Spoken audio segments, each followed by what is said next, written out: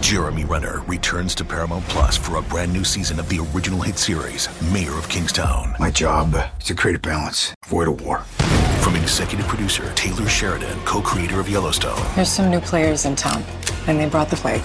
And Antoine Fuqua, director of Training Day. I know it's always been a war zone, Mike, but this is next level. The Mayor is back in business. Are you warning me? You're going to find out. Mayor of Kingstown. New season now streaming exclusively on Paramount Plus. From the world of Sonic the Hedgehog, a new hero arrives. I am ready. Is there anyone stronger? No. Tougher? No. Funnier? I do not make jokes. I make warriors. Knuckles, now streaming only on Paramount Plus. Yes!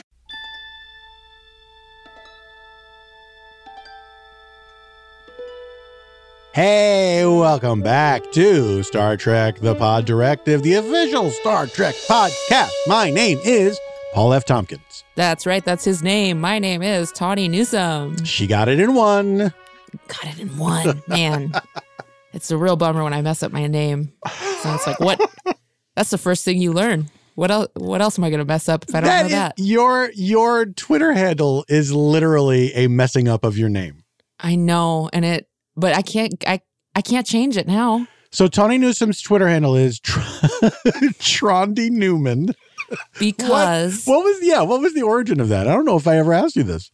Because I'm in a band with a Welshman named John Langford, and this was in like 2010, and we were touring around. We were in Arlington, or maybe we were at the Iota Club in Arlington, Virginia. I used to love that rock club. R.I.P. to a great spot.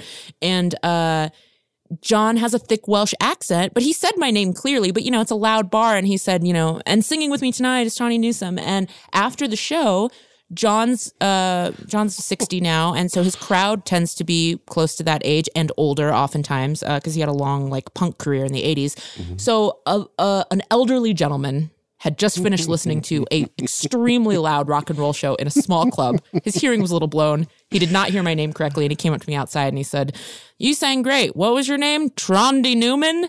And it just wrecked me. It was the funniest. Nothing. The last name could have been a name. The first name is not a name. Trondy. And I said, and I couldn't break his heart. And I said, "Yep, that's it. Nice to meet you. Thanks for coming to the show." So then when I got on Twitter, I was just like, well, I don't want to just be my name. Why would I do that? Did I ever tell you? I don't know if I ever told you this story. I used to host this show called Best Week Ever back in the day. Mm-hmm. This was a long time ago. And it was a Talking Heads comedy show where a bunch of comedians, various comedians sat alone in front of construction paper and made jokes about the events of the week. And they went to a hosted format. I was chosen as the host. And so it became Best Week Ever with Paul F. Tompkins. Not long after the show, it only lasted a year. It was only a year? It was only a year that I hosted it. Yeah. That's what I think of it as, the thing you did for years. Yeah. Well, because I was on the original version, so it all kind of blends together, Sure. But I was getting on a plane and I'm settling into my seat, and this guy sits down next to me and says, "Excuse me, aren't you Mr. Hutchinson from Best Week Ever?" And I said, "Well, I'm on Best Week Ever. My name is Paul F. Tompkins." And he said, "Oh, I thought it was Mr. Hutchinson." What? Mr. Hutchinson? Aren't you Scott Q. Hutchinson? You're like, close. I am Paul F. Tompkins. Oh my God. That is a very funny mistake. It was I'm trying to figure out where. Aren't you Mr. Hutchinson? Mr. Hutchinson. Hello, I'm your host, Mr. Hutchinson. Have there been any hosts that just go by Mr.? Just very private. You don't need to know my first name. Yeah. Mr. Rourke, I guess.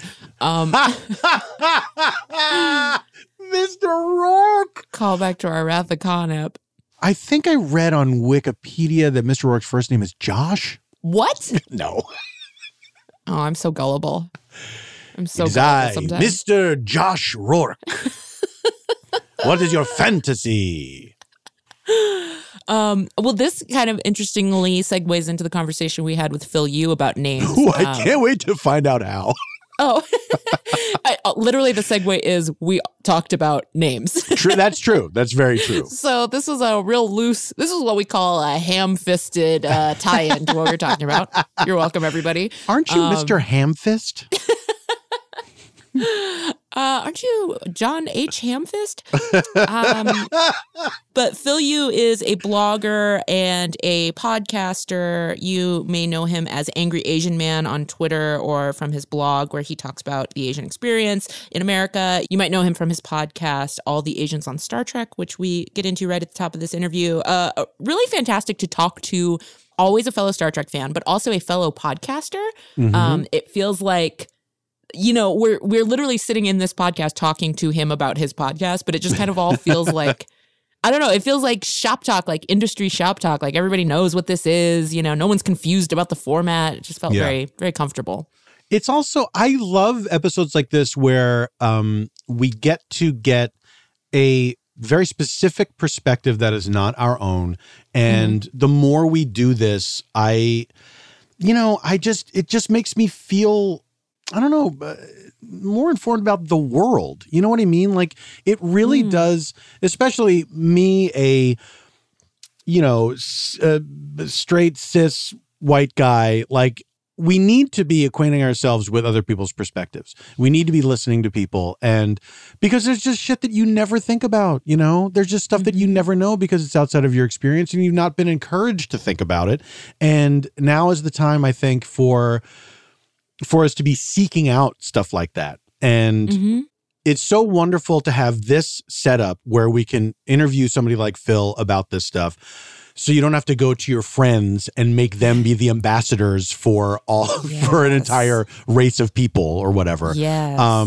I'm glad that conversations like this are recorded and exist in the world so people can seek them out and hear something that they didn't know before. And it's for me, it's like I'm still learning a lot of stuff, and I'm grateful for the lessons and grateful for people that are so generous with their time and their experience. And you know, it was great to talk to Phil. He was really fun and passionate and smart, and you know, I just had a ball chatting with him. Yeah, and I so agree with everything you're saying. I also think that if you are one of those people of color who maybe their friends in a very earnest way do come up and ask you a lot of things, to explain a lot of things, episodes like this are something you can just like point them to. You can just, say, hey, you should listen to this. And it doesn't have to be like I don't want to talk about it. But I mean, we know that's the subtext that, sometimes you don't want to be you're not on the clock to explain representation all the time if you don't feel like it. But someone like Phil, who's literally doing a podcast about it,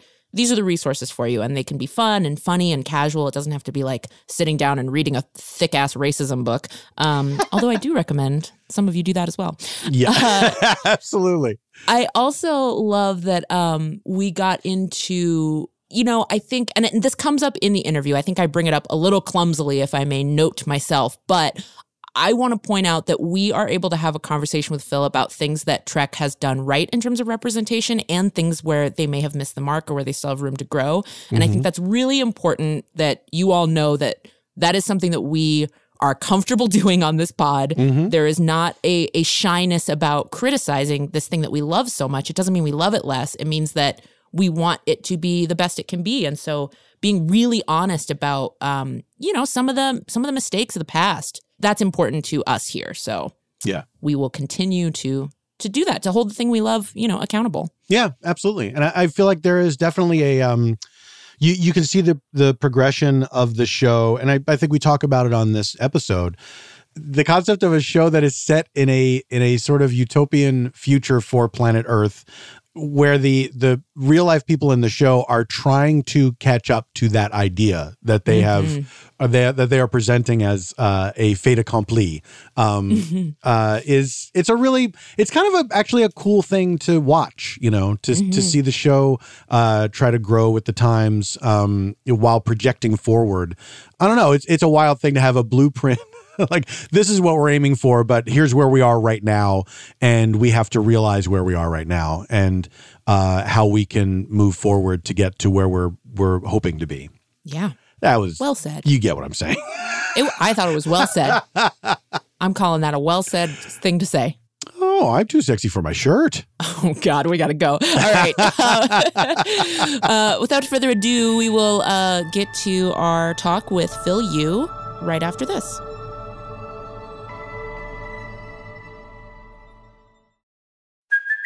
Hey, it's Kaylee Cuoco for Priceline. Ready to go to your happy place for a happy price? Well, why didn't you say so? Just download the Priceline app right now and save up to 60% on hotels. So whether it's Cousin Kevin's Kazoo Concert in Kansas City, go Kevin, or Becky's Bachelorette Bash in Bermuda, you never have to miss a trip ever again. So download the Priceline app today. Your savings are waiting. Go to your happy place for a happy price. Go to your happy price, Priceline. Jon Stewart is back in the host chair at The Daily Show, which means he's also back in our ears on The Daily Show Ears Edition podcast. The Daily Show podcast has everything you need to stay on top of today's news and pop culture. You get hilarious, satirical takes on entertainment, politics, sports, and more from Jon and the team of correspondents and contributors. The podcast also has content you can't get anywhere else, like extended interviews and a roundup of the weekly headlines. Listen to The Daily Show, Ears Edition, wherever you get your podcasts. Oh, she just wanted to mute her video. I see. Right, yeah. Yeah. Oh, okay. This is perfect. Nothing is wrong. Nothing has happened. We're here with Phil Yu. Phil, thank you so much for coming on the show. Thank you. Thanks for having me. Absolutely. Phil, you run an excellent podcast called All the Asians on Star Trek.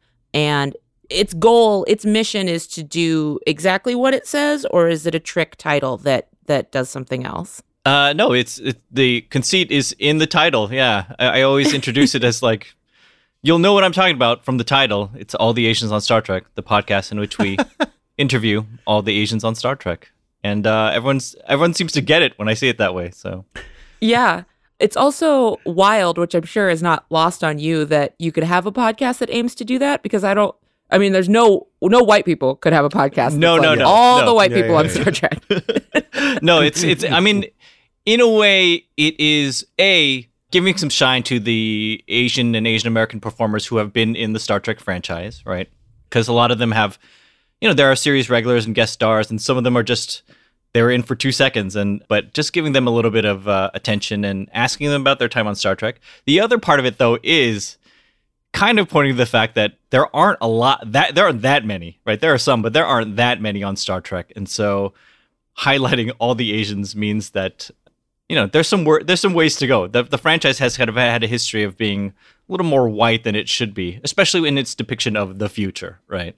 Sure, and I feel like we both are able to be critical and complimentary of the franchise. Just because it's an official pod doesn't mean we can't say our true feelings about stuff. And I do feel like the franchise has been better about certain groups. Like, I've certainly seen better Black representation than we have other groups. And I know it's something that they still work on and strive for. And thank goodness every day it feels like 40 new shows get greenlit. So, there's plenty of room to rectify some of that. But, I like your show because it seems to exactly what you said. It draws attention to the fact that, hey, there could have been more, but also let's celebrate the ones that have gotten to be a part of it. Right. I mean, I'm one of these people who grew up watching television and movies. Grew up a huge pop culture fiend, but I was also, as an Asian American viewer, always one of those people who watched it like looking in the background anywhere, like, are there any Asian? And then when there were, I was like, oh my God, there's an Asian face, and right. It would be like a big deal. I'd be like, hey, everybody come to the TV. Look who's here. Look who's on TV. So I am one of those people who would watch Star Trek as a fan, as someone who loved it, counting the number of times I could see like an Asian somewhere, anywhere, like in the background, in engineering, whatever, Yeah. That's the thing that people like me don't grow up with an understanding of, is that how much it means to even see an extra in a show that looks like you. in a sea of people that don't look like you, and to see someone even in the background, just the idea. I mean, it's the ultimate, literal interpretation of representation, of the idea that yes, we exist in the future. This is proof that we are at least acknowledged, but that if you grow up like me, you're just used to seeing people that look like you all the time. I had no shortage of role models. I had no shortage of characters that I could identify with, even if they weren't, exactly like me personality wise. I had people to choose from, and say that guy's my favorite, out of all the white characters. Right. I mean, and it's not like I watch Star Trek and be like, well, I don't relate to anybody here because there's no Asians, right? It's like, dude, I can relate to a Klingon. I can relate to an android, right? Yeah. And you just do that. That's just the work of watching something and enjoying it, right? But it does make a difference when I do see myself represented in some closer way to who I am. It's all that more special, right? So, I'm not railing against something like I love, like Star Trek, being like, they didn't do a great job. But it's just like, like anything else in the world, you are able to put yourself into the shoes of a character, a story, and enjoy it, like regardless of who you are. That's just great storytelling. Mm-hmm. My dad famously told me that he wouldn't see Titanic because there's not one black person, not even a background actor. And when that movie came out, I remember being like, there's gotta be some. They got that lower part of the ship where everybody's basically a slave and everyone's shoveling coal. There's one or two. My dad was like, watch it again. And then the next 3 times I watched it, because I was the age when it came out that everyone was like falling all over themselves for Leonardo DiCaprio.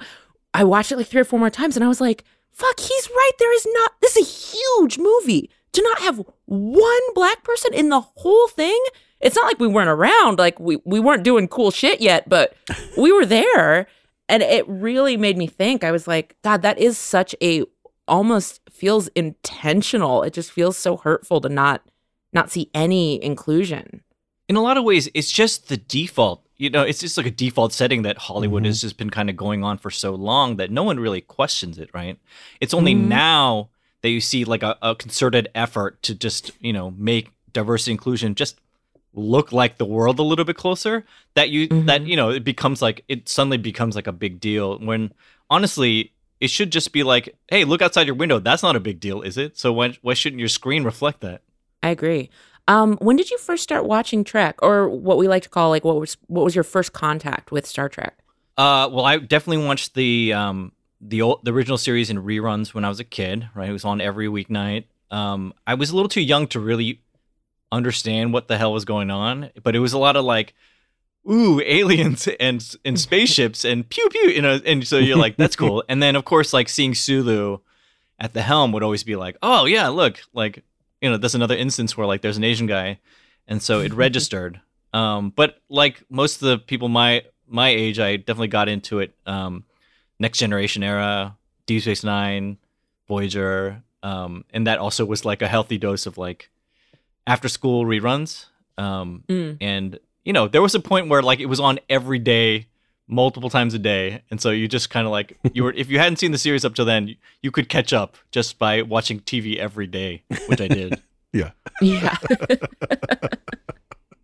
One of the things that I always find very interesting is the push and pull with Trek and representation, because they are setting up, and they have set up with their premise an accountability system that they are often forced to adhere to if they haven't already, so it's tracking the idea of representation over the years, that in the very beginning, the idea that Nichelle Nichols was just on the bridge, even though she didn't have like a ton of storylines. A lot of those characters were regulars, but they didn't ever, it wasn't like Next Generation where everyone had their turn, in the spotlight necessarily.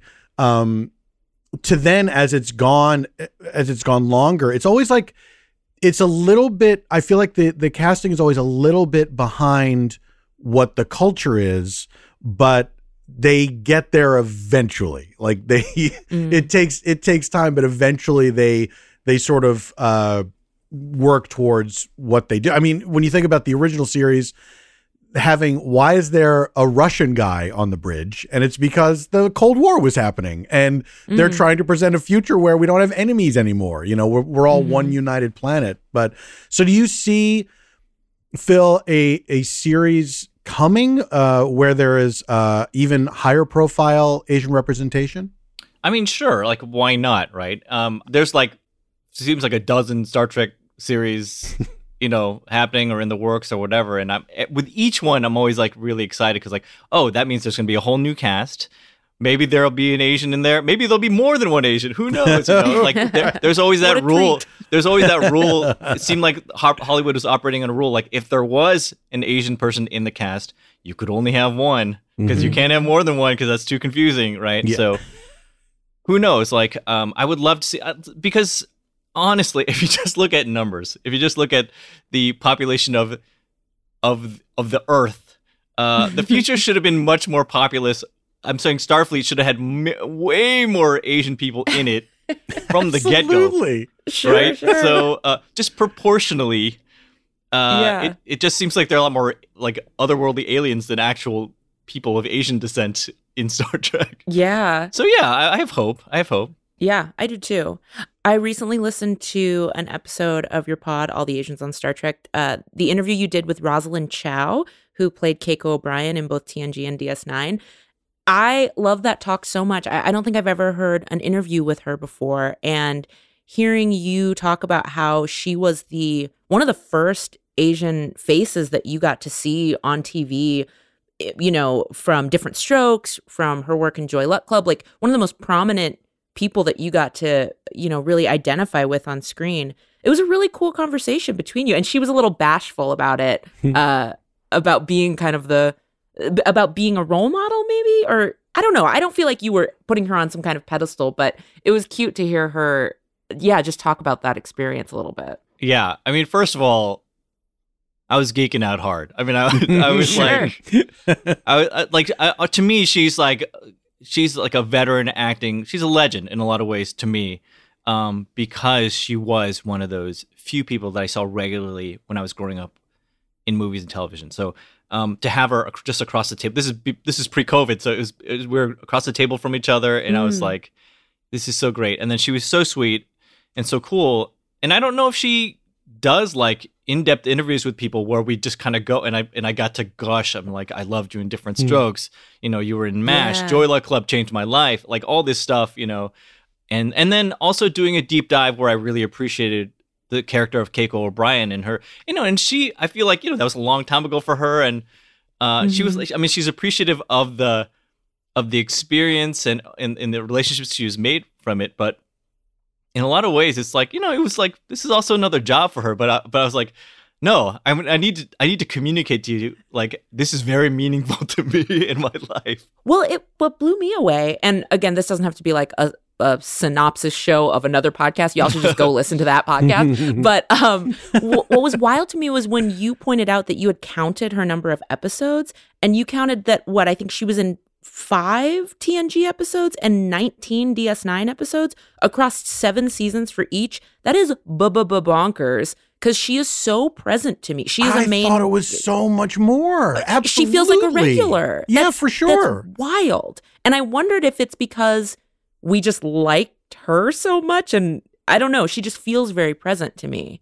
I mean, for me, that's what it felt like. Because I agree. I was shocked to just do the count and see like, oh, you weren't really in that many episodes. But her presence is very much felt. And I feel like, at least for me, it was because like her presence registers a little extra brighter when I see an Asian face on screen. Maybe that's sure. it. Yeah. I think that Keiko O'Brien is also a very... she's a very down-to-earth character. She's a very just regular person character because she's not a Starfleet officer. She's not, you know, it feels like she has more dimensions than the people that are in this sort of, you know, military exploration organization. And I think that her appearances on the show always do strike a chord because she immediately becomes an audience surrogate in a way that a lot of those characters can't be. you know, because she's like a regular old human being, you know, out there in space with all these things going on. And I feel like you just instantly identify with her, because a lot of it's like, wait, we have stuff at home to worry about. Like, what about, how's that going to affect this thing that we have to do with our child, and, you know, all that. Right. And she's also features prominently in some of my favorite episodes, particularly from Next Generation. I mean, she's introduced in Data's Day, which I think is like a marvelous episode. Mm-hmm. There's an episode where she gives birth, where she gives birth to her kid. I forgot the name of the episode but like the ship's just in peril and everything's blocked off, and you know, she has this great labor scene where Worf delivers her baby. Oh, right. There's the episode where she's shrunken into a kid, into a transport action, shrinks her to a kid. She's not in that episode much, but the young actress that plays her has like one of those awkward scenes ever with her and Colmini as Miles O'Brien. Like they're trying to play a husband and wife. Yeah, it's so weird. Kid. Yeah, that's a little cringy. Oh, and then there's all those wild episodes where she's like kind of the broker in DS9 between the Bajoran, because she's educating all the children on the space station. So she's kind of she becomes this Switzerland sort of in the all the Bajoran hullabaloo in seasons 1 and 2. Yeah, I mean, she really does. That's a lot of heavy lifting for maybe less than 25 episodes across 2 series. There's also during the podcast I asked her about this one episode where she's possessed by a paw wraith in Deep Space Nine. Which yes. I asked her, did you have a favorite episode? And she cited that one. And I cited the same one because in that episode, it looks like she's having a blast, right? She's not just playing sort of Miles's wife and mother to Molly, but she's like, you have to do what I say. I'm gonna kill everybody. I'm gonna kill Keiko, and it's just it's so delicious, you know. Yeah, I love that part of the conversation too. Which that kind of brings me to my next question about meaningful representation, right? Because it's one thing to have Black people on the bottom level of that Titanic ship, and it's another thing to give them agency and storyline and. Yeah, just give them points of view that then make them more empathetic to people who maybe would not have thought to see themselves in them at first. Are there any other characters, Asian or otherwise, that you feel like that was handled really well with throughout the franchise? I mean, if you're talking about minor characters getting their due, you know, one of my favorite episodes of Next Generation is the episode The Lower Decks, which, you know, where that episode has inspired other projects in Star Trek. Yeah, I have that episode to thank for my current gig. You know, I love that one because it takes the camera angle and points it just a little bit a different way, right? And someone like Alyssa Ogawa, Nurse Alyssa Ogawa, who's also like a fan favorite, like recurring character on Next Generation, also Asian American. She gets like a good amount of story with these other minor characters. I love that episode also because Star Trek is definitely about the big ideas. But what I also really love about Star Trek is the minutia, right? And Star Trek fans love the minutia. And that episode, when it talks about day-to-day operations of the Enterprise and promotions and performance reviews and stuff like I love that stuff. I love all that kind of like Starship HR stuff that you know, we sometimes get to see. That episode is all that. Starship HR is a great way to put it. Yeah, because it's like you're watching Lavelle, Ensign Lavelle stress about, you know, getting promoted and trying to impress Riker. And I love that moment where someone gives him the bad information that Riker's Canadian. And then he goes up to like try and buy a drink and get you next to him. And he's like, so my grandfather's from Canada. And Riker's like, I don't give a fuck. I'm from Alaska. He's like, okay, bye. Yeah. I mean, Mike McMahon has talked about, our creator for Lower Decks has talked about how obviously that episode was the impetus for the machine of our show, Lower Decks, which is like, you're still there fulfilling a function, but you don't have all the details. You don't know what's going on. Yeah. It's a real Rosencrantz and Guildenstern in space. Absolutely. Yeah. I love it. I mean, because you have hundreds of people on this ship. Like, what are they doing? Why are we still focusing on these 5 people all the time? You know? Yeah.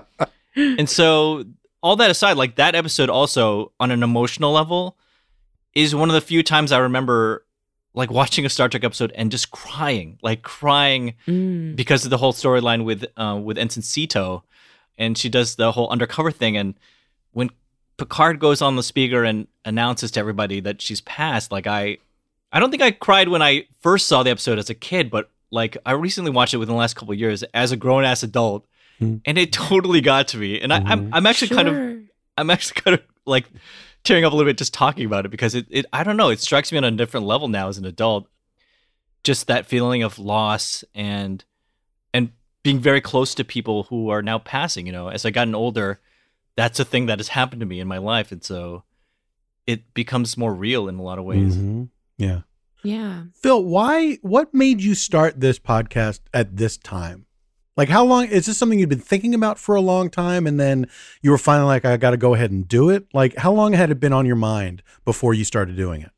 It had been on my mind for a long time. Like it had been gestating, like it almost came out fully formed when I actually did start working on it, because I had thought about it for so long. Like part of the reason, the idea I got for it, and I thought, oh, maybe I could do this, was because, having lived in LA for a little while now, I've kind of been plugged into the Asian American entertainment community in Hollywood.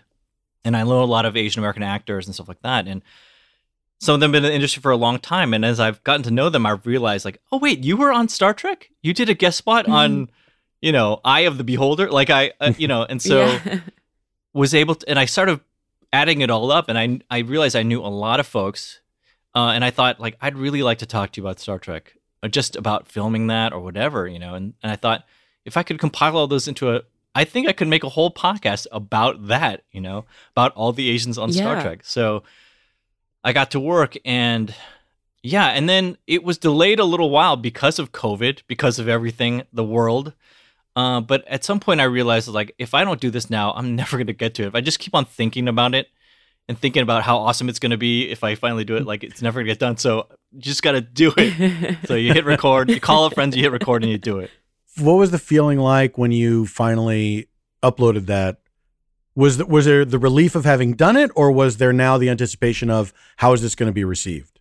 Well, one, there's like 1,000 Star Trek podcasts out there, it seems like, and which is cool. And I was glad to sort of, because I listened to a lot of them, and I wanted to kind of have a place in there somewhere. But I also was like, is this too niche is this too narrow of an interest? No. Even within Star Trek? And I was like, when it comes to Trek, that doesn't exist. I'm confident of it. You can get as niche as you need to, and people will follow you there. I've definitely discovered that. Yeah. So I thought, well, let's see what happens. But I was definitely like, well, let's see if anybody really cares about this corner of Star Trek. And, a lot of people care about a lot of different corners of Star Trek. So that's been really fun. Like, people have been very receptive to all of it, actually.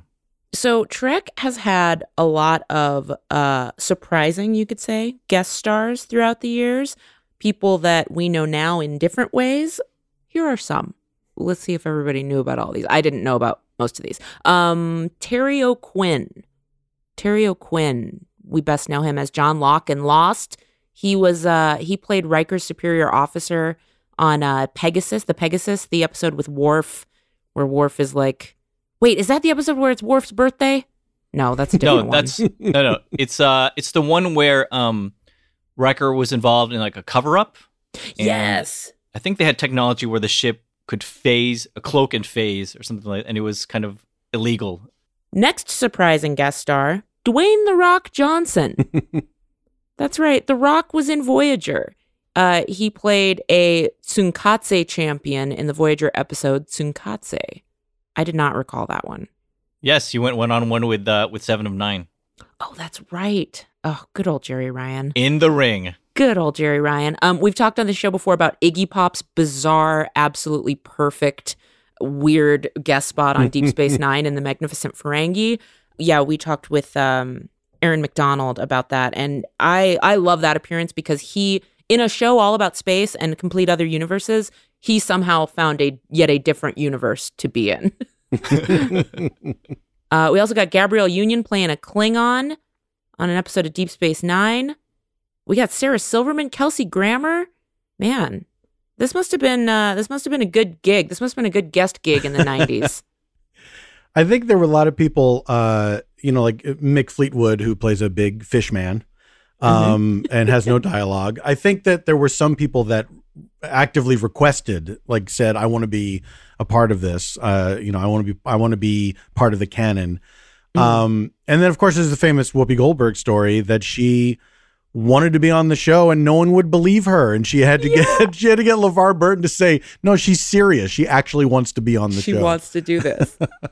Oh, I love that story. Another one of my favorites was BB Newirth, which I did not recognize her at first. She was in the episode of TNG First Contact, and I think she literally has 2 scenes, and one of them is her just brazenly seducing Riker.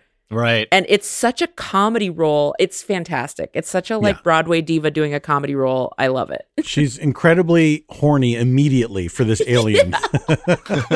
Like she has been, this is her thing and she's been waiting for it to happen.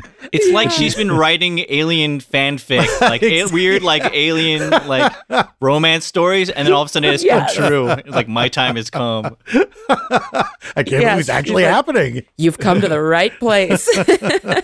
Yeah, too ready to get it on with the alien. Oh, fantastic. Phil, do you have any dream guests for your podcast and dream guests that you'd like to see on Trek in some iteration? Oh man. Well, my dream guest, and I think this is the guest, if I ever got her on, I could just end the show. Like I'm only like 11 episodes in, but if I got her, then I was like, okay, we're done. And that would be Michelle Yeoh. I mean, she's the queen. She's a goddess. Even before she was ever involved with Star Trek, she was already like just a legend, an icon, a legend. So if I ever got to talk to her, I don't know where it could go from there. Of course, there's George Takei, right? I mean, right. I have talked to him before, just outside the podcast, and he's great, and so that would be awesome. Someone who's been in the Star Trek franchise as a guest star is Daniel Dae Kim.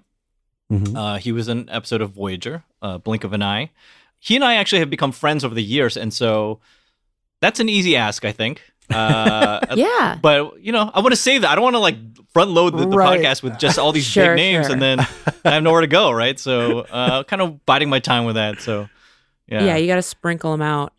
We did get the opportunity to talk to Michelle. She is an absolute otherworldly, just an elegant being who's also very funny and fun. Yeah, like everything that you want her to be, she is. Yeah, I kind of don't want to talk to her in a lot of ways because I feel like it's like coming too close to the sun. Like I don't, I just don't want, I don't think I can handle it.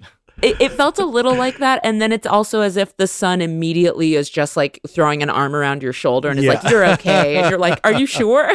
I'm not going to burn you. I'm just going to make you feel warm. Okay, you can, though. I'm still very aware that you're able to. No, she's absolutely delightful. And hearing her talk about her experience with Trek and with cons and with, fans and stuff, it's wild because she, again, like Rosalind, she is such a legend and has such a long career outside of Trek that this is just another piece of the artistic puzzle. I wanted to ask Phil, is there anybody you'd like to see on Trek that hasn't been on Trek? Like who would be fun to see? Wow. And they don't have to be an Asian person, but yeah. I would like to see the Korean actor Song Kang-ho. He was the star of Parasite. Oh, yeah. I would like to see him in somewhere in Trek. Absolutely. It would be awesome. Hell yeah. This might be a both or either or you don't care type question, but when it comes to representation, I'm going to say it the messy, problematic way, but what I think is like when there's a black person on a sci-fi show, but they're all aliened out and they're not actually presenting like a black human person, it depends for me. Sometimes I'm a little like, well, could we have just had more black people on here? Did you have to make them all, silly puttied aliened? But then sometimes I'm like, actually, that's more fun. Like the fact that they get to play an alien role. So I go real back and forth on that. But do you have feelings about how you prefer your representation? I feel like I'm in a place in terms of Asian representation. I can't pick and choose. I can't be picky about it because there's so little. I'll take it all. I'll take it all. I'll take the sort of the alien rep and no alien makeup rep is totally great because I love seeing it all. Honestly, I'm in a place where like because there have been so few and it's so scarce. my friends and I came up with this idea. We call it the rep sweats. Is that when we see an Asian person on screen, I get nervous because I'm going to be like, is this going to be something I'm proud of? Or is it going to be something I'm like, I don't know about this? Star Trek is usually very good about this, but when I see, in general, when I see Asians on screen just pop up, I'm like, all right, what's this? Like, I brace myself. I'm like, is this going to be good? Yeah, and how quickly do you know that it's gone bad? Is it the name? Is it the chosen profession they've given them? I feel like it's usually a quick... If you hear a gong in their intro, then it's no good. It's gone. It's gone wrong. Yeah, I know. Which is like basically anything involving like something made by white people starring Asians in the 80s. That's absolutely, absolutely. Yeah, it's the flower drum song effect. It was like, oh wow, this forward-thinking musical that has all Asian people, but then it's like every melodic device is some horribly stereotypical Far East sound with gigantic air quotes. Yeah, I get that. I feel like Black people don't have a gong, but there are telltale things that I see or hear or feel. Usually for me, it's names. I get this in a script a lot of times. If there's any kind of like white person attempting Black American names, I'm just like, this feels wild to me.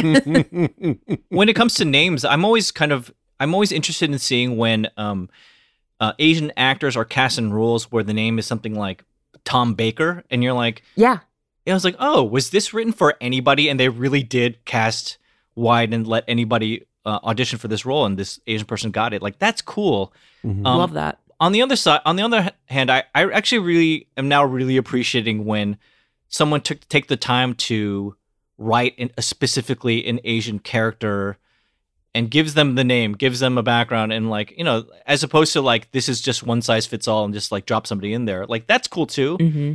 But I would like to see more of like someone took the time and care to craft an Asian character with some legitimacy, Mm-hmm. It's both. One of the things we talked about last season with one of our guests, Angelica Bastian, was about Captain Sisko, and how even though if you count the number of DS9 episodes that are about race, it's actually very few where that's like a theme or even talked about. But what they did a really good job of was embedding him and his family with Black cultural tent poles, specifically with Creole food, with them being from New Orleans. Anytime we saw his dad, it was just like Black grandpa supreme. Like, it just felt so, without ever having to like tackle issues of race outside of maybe 5 episodes or so, or even fewer. We got the sense that this was a fully thought out character. This wasn't just a white character that they then put a Black actor into. Have there been examples of that for you? I'm trying to think, was there that specificity with like a Harry Kim on Voyager? I can think of a few things with Keiko O'Brien, but yeah, I'm curious what you think. I mean, so when they introduced Keiko, she was wearing this, for her wedding, this like chiffon space kimono, basically, as her wedding dress. Like, okay, that's a cultural note, and they're very much putting a stamp like this is a Japanese character.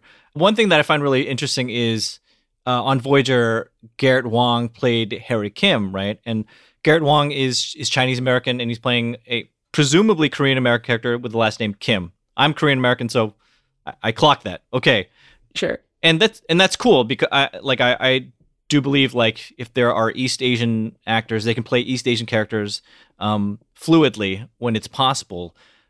Although I found out later, and I heard this interview with Garrett Wang where he said, I think multiple seasons in, he was talking to the writers about, I think it's one of the first times his character's culture or ethnicity had been broached. He just kind of brought it up.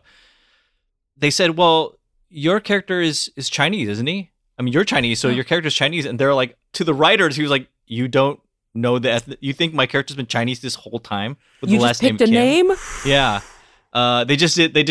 It's just not something that they had thought about. And I was like, wow. Wow. Yeah. So sometimes you should do the research. That's just yeah. Yeah. I'm going to say always. Wow, that is wild. And I did not know that. Also, that's oof. What a strange go-to for, because there's a lot of stereotypical names that I feel like a white writer might go to. Gosh, wow. So to pick Kim and then cast a Chinese guy and just be like, okay, you're Chinese. Ooh. Yeah, like it's interchangeable. You know, if they had renamed the character, that would be another thing. But they just, I think they just presumed that Kim was a Chinese guy. Yeah. The thing that comes up often when I talk to Asian American actresses is that they no longer want to be cast as any characters named Mei Ling. Mei Ling is the default lazy writer's Asian woman's name. I was talking to Rosalind Chow, and she's like, yeah, Mei Ling or some bullshit, you know, so. Yeah, I'm done with that name.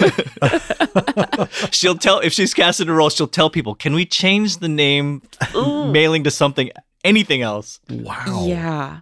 I have a friend, my friend Poonam Patel, she's Indian American, and when she gets a role, oftentimes she will ask, if they want the role to be Indian, she will ask them to change the first name, because I think what happens a lot of times is she does get roles that maybe were written for white women, and she's just like, yeah, I'm 100% Indian. My parents are from India. I would not have this name, and if this character is anything like me, you know, we just need to make it something a little closer. And I think having those conversations, while they're not true for everyone, it's so important to just let people know, you know, because if we're all trying to do the right thing and create more opportunity for different people, that means we're going to be writing for things outside of ourselves. And that's okay. You just then have to be receptive to when the people who are that thing you're trying to represent say, hey, please no more Mei Ling. Please, please know that this guy you've written is Korean.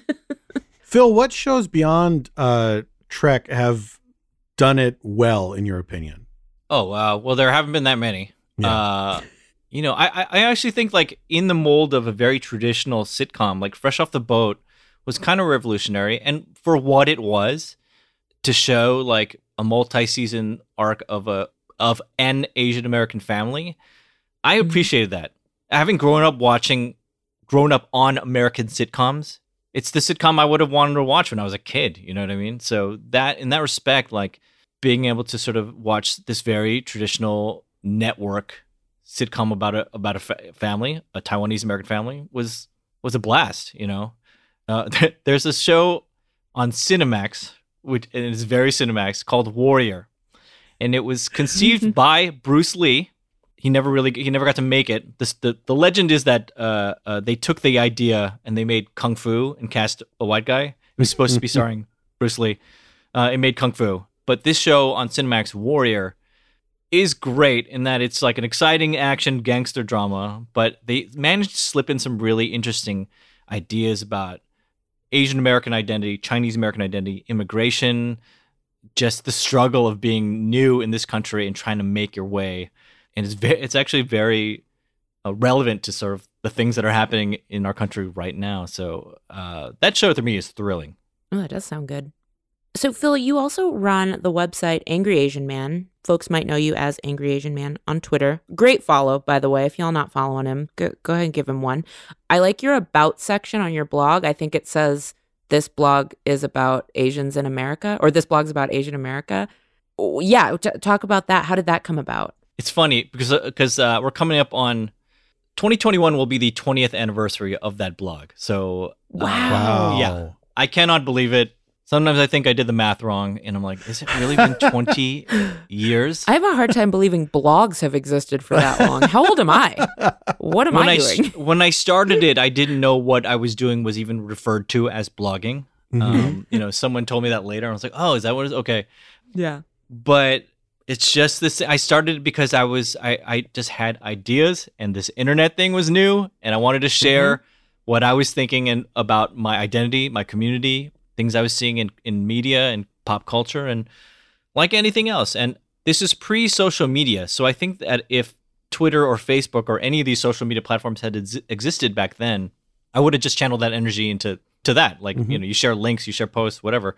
But it did not yet exist. So I kind of had to make my own platform, and I started blogging. And along the way, I picked up a following, a little bit of notoriety. And so, it's kind of become my personal and professional calling over the years, and because of Angry Asian Man and because of all that, it's why I was able to make all the Asians on Star Trek and all this other stuff. So it's a weird position to be in, to be like, having done this now for 20 years. Like when I was doing it in the beginning, I felt like I was like such a rebel and able to say what I wanted, on the internet and just be this voice, saying whatever I wanted. And now, having done this 20 years, I feel like really old. I feel really like kind of like I don't want to say what I want anymore. Yeah, I feel a little bit beaten down by the internet. Yeah, but it's good. I mean, it's but I appreciate what it has provided for me. It's almost like, do you feel like something kind of seismic would have to shift either in you or in culture for you to lay it to rest? Like there'd have to be this epic moment of equality that happens before you can go, my work here is done, and lay down your keyboard and Yeah, no, I people have asked me like, well, what happened? Like, what would it take for you not to be angry anymore? And I'm like, that's not happening. Have you looked at this past year? I mean, like, right. No, it's just not. There will always be. It seems like there will always be sort of fuel for that, and so yeah, I don't mind that. I guess. What I really appreciate is just that it's the site and everything around it has given me a voice, and so it's allowed me to say what I want, and it's inspired others to do so too, I think. So yeah, definitely. Well, I'm sure you've heard that from people in the way that you talking to Rosalind Chow was so monumental for you. I'm sure that you must have heard from people that are saying you are speaking for me when you say these things. These are feelings that I've had, and you've expressed them, and I'm so glad that you're putting it out there. I mean, and I'm sure through the podcast as well, you found people that are, other guys like you, people like you that, grew up Star Trek fans feeling the same way. And, that there's a specific community out there that is now finding each other. Yeah. It's funny because as the years went on with the blog, I'd hear from people, and people would say like, they just want to thank me. Like, thank you for speaking up. Thank you for doing what you do. And I've always like, what am I doing? I'm not like, what have I done? And I was a little bit bewildered by that, but I realize it's very much like, I think Asians in America are not particularly encouraged to speak up. Like, we're painted with a broad brush as being very passive and keeping our heads down, being like, just good little minorities, good little immigrants, and just do what you got to do and don't cause trouble. And I think the idea that anyone would be outspoken and stand up and raise their voice if you're Asian American, to a lot of people, that was like really provocative, I think. And so I think a lot of people were inspired and reacted to that. And I mean, the best comments that I've gotten over the years is that it are people who are other Asian Americans who've been geographically isolated in their area. They come from a place where like, I was the only Asian in my school. It was hard. But reading your blog was very helpful. It connected me to a larger community beyond the confines of my physical space and showed me that like I could plug into something more. And that to me, I'm like, that's all. I'm glad I did this then, because that's awesome. Yeah. That stuff is so important. Yeah. I mean, yeah, I think that's also why a lot of us gravitate towards Trek too, just to see ourselves represented in a different way, maybe. Yeah. We talked last season with Michelle Hurd about how I have this opinion that Trek is popular among Black families because, especially in the 90s, it was something that we could watch as a family that didn't center our race in like a trauma story type way. It was just like you could just see Black people being space captains and piloting stuff and not have to deal with the things that normally TV at that time was forcing us to deal with. It's like when the representation comes, you want it to feel light sometimes, and it doesn't always feel that way because they're trying to correct the fact that we haven't seen enough of us in TV, and so a lot of times writers are trying to, answer for that a little bit and talk about the hardships, which is important, but sometimes you just want to be battling aliens, Let us battle aliens. For me, it is that optimistic, that hopeful vision of the future where, like we can aspire to be part of something that's greater than just the dirty stuff that's going down here. And then on top of that, I mean, like I talk about minutia and all those little things that fans really like, and it holds us together to talk about. And and sort of get excited about on message boards and things like that. All that stuff, it like in a lot of ways, it's like it transcends kind of like the things that divide us. And you're like, we all love this one. We love this show. We all love the movies and the TV. We all love the world that was created with all the building blocks of this minutia, right? And that what brings us together. I mean, my favorite thing is going to like Comic-Con and seeing like you wait in line for something that you all love. I'm next to this giant crowd of people that I have not really outside of this nothing in common with, but you can just strike up a conversation with stranger number one for the entire 2-hour duration of this line, sure, and become best friends because of this thing that you love. I love that. Okay, I have one more like kind of loaded question. Well, I say it's loaded because I feel like I want to make sure that people who come on the show know that if they have a criticism of the franchise, it's welcome and not to feel like you have to be careful about it. Yeah, and after this, I have an extremely loaded question. I don't even know if loaded is the right term. I guess I'm just like, here's a question that you might feel weird about answering, but I want you to. How do you feel when certain traits are borrowed from human Earth cultures to then create aliens in the franchise? And I'll stay vague so that if you want to get specific, you can, but does that count as representation? Or is it weird space appropriation? It is weird space appropriation, I think. Especially when it's done in such broad stereotypical strokes, right? And we might, like a lot of people say that some people say that Spock was Asian. Some people will attribute sort of his demeanor to a certain kind of Asian person, his logic, his sort of his absence of emotion. Like some people would attribute that to Asians. I think that I think if you can take inspiration from a culture or an attribute, that's one thing. But I think for the most part, like I think Star Trek avoids that in most cases, right? I think maybe in the old school, in the original series, there's a little bit more, the analogies were a little more thin. It's annoying when you see it, and it's not very subtle. Let's just say that, yeah.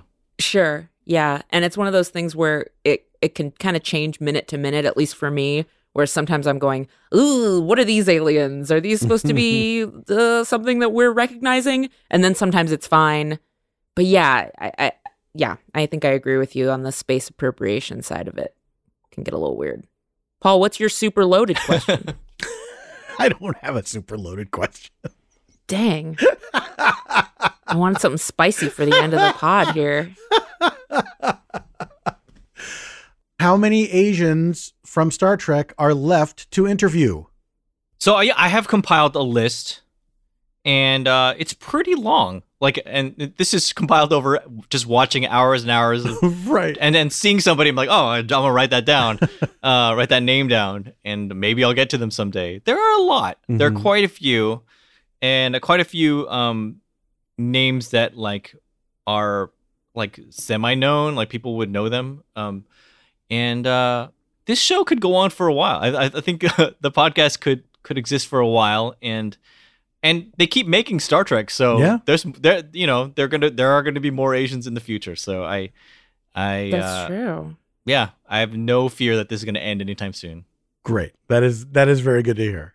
Yeah, it's good. It's one of those things where it's like you start it to point out that there's maybe not enough, but hopefully as it keeps going, you'll never have to stop. There'll just be seasons upon seasons of it. I'm gonna have to start asking like background extra number 3 from some odd episode of Deep Space Nine to be on, and I'm cool with that too. But you kind of need to spread out the good stuff throughout the run, right? For sure. I was going to say that I could help you start keeping a tally, but then I was like, I don't think I should have a list of Asians just in my possession. I think it's okay if you have it, but like I'm not going to do that just because I don't want that. That's going to be an awkward conversation. Someone comes upon that list and like, what? Tani, why you got this? What is I'm like, no, it's for a podcast. It's for a podcast. My friend Phil, he needs it. And they're like, suspect. Well, this has been amazing. We told the people about all the Asians on Star Trek. Great pod. They should check out. Great conversations with people involved in Star Trek. So listeners of this will love that. What else do you want to tell people about or tell them where they can find you? You can find my blog at angryasianman.com. You can also check out my other podcast. It's called They Call Us Bros. It's with my good friend Jeff Yang. We call it an unfiltered conversation about what's happening in Asian America. And that's pretty much it. Fantastic. Love it. Well, Phil, thank you so much for chatting with us today. We really appreciate it. Thank you. It's been an honor.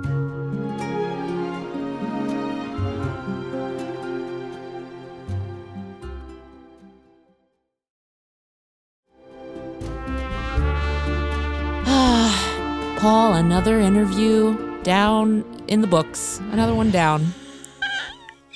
Who is keeping these books, by the way?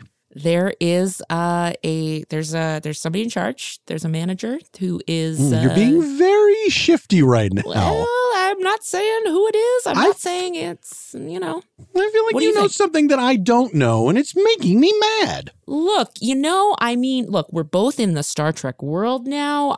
Just because I am on the animated show, you're on the animated show as well. Why don't you know the secrets that I know? You're a series regular. You outrank me. Yeah, they do. It is like the military when you're a series regular. They give you. I get little bars on my shirt that I have to wear, a little chevron on my sleeve. And they tell me, hey, there's someone upstairs keeping track, keeping a tally. Someone upstairs. Keep it. An angel. I was thinking like there's a big office building and there's someone literally on the top floor. I hear upstairs. I just think heaven. That's all I know. You know what? When I think upstairs, if I think about upstairs for too long, it keeps going up for me and then that becomes heaven. Like a sort of stairway. Close. It's more just like more upstairs and then there's continues to be upstairs. You guys, why do you listen to this? Why do you want this? Here's what you need to know. Right after the interview's done, shut this shit off. Yeah, don't listen to the people that we have on because they're here to be real and to talk about Star Trek. Paul and I, this is the only time we get to hang out. So we're just, this is what we would be doing if we were having a drink somewhere. Yes, listen, here's what you do. You fast forward through the opening. Yeah. Get to the interview, listen to someone without a rotten brain talk for a while, and then after that's done, shut it off. Yeah. But seriously, guys, give us 5 stars. Rate and review wherever you rate and review your pods. Yep. Don't mention this part. Don't mention the filibustering that we do. The absolute just treading water that we do. We're taking up space in your phone right now. We're taking up data space in your phone to talk about nothing. Yeah. How dare we? Now we're talking about nothing. And we're still taking up space in your phone. This episode is longer because of this shit we're doing right now. We're living rent-free in your phone.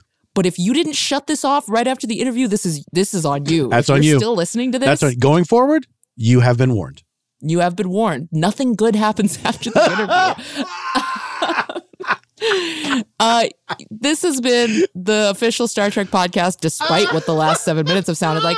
And you can tell us if you like it. Like Paul said, rate and review. It helps people find the pod. Tell your friends. Tell your mom. You can at us. Hey, tell your mom for me, okay? You can add us. I'm at Trondy Newman. It's not my name, but it sounds like it's also not. And he's at Paul F. Tompkins. PF Tompkins. Wait, where are you, Paul F. Tompkins? On Insta? No, nowhere. Just at home. So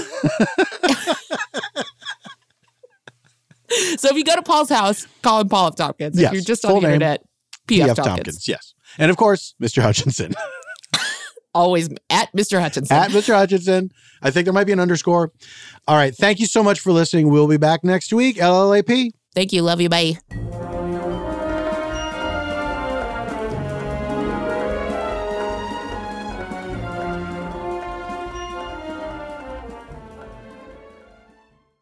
Jeremy Renner returns to Paramount Plus for a brand new season of the original hit series, Mayor of Kingstown. My job is to create a balance, avoid a war. From executive producer Taylor Sheridan, co-creator of Yellowstone. There's some new players in town, and they brought the plague. And Antoine Fuqua, director of Training Day. I know it's always been a war zone, Mike, but this is next level. The mayor is back in business. Are you warning me? You're going to find out. Mayor of Kingstown. New season now streaming exclusively on Paramount Plus.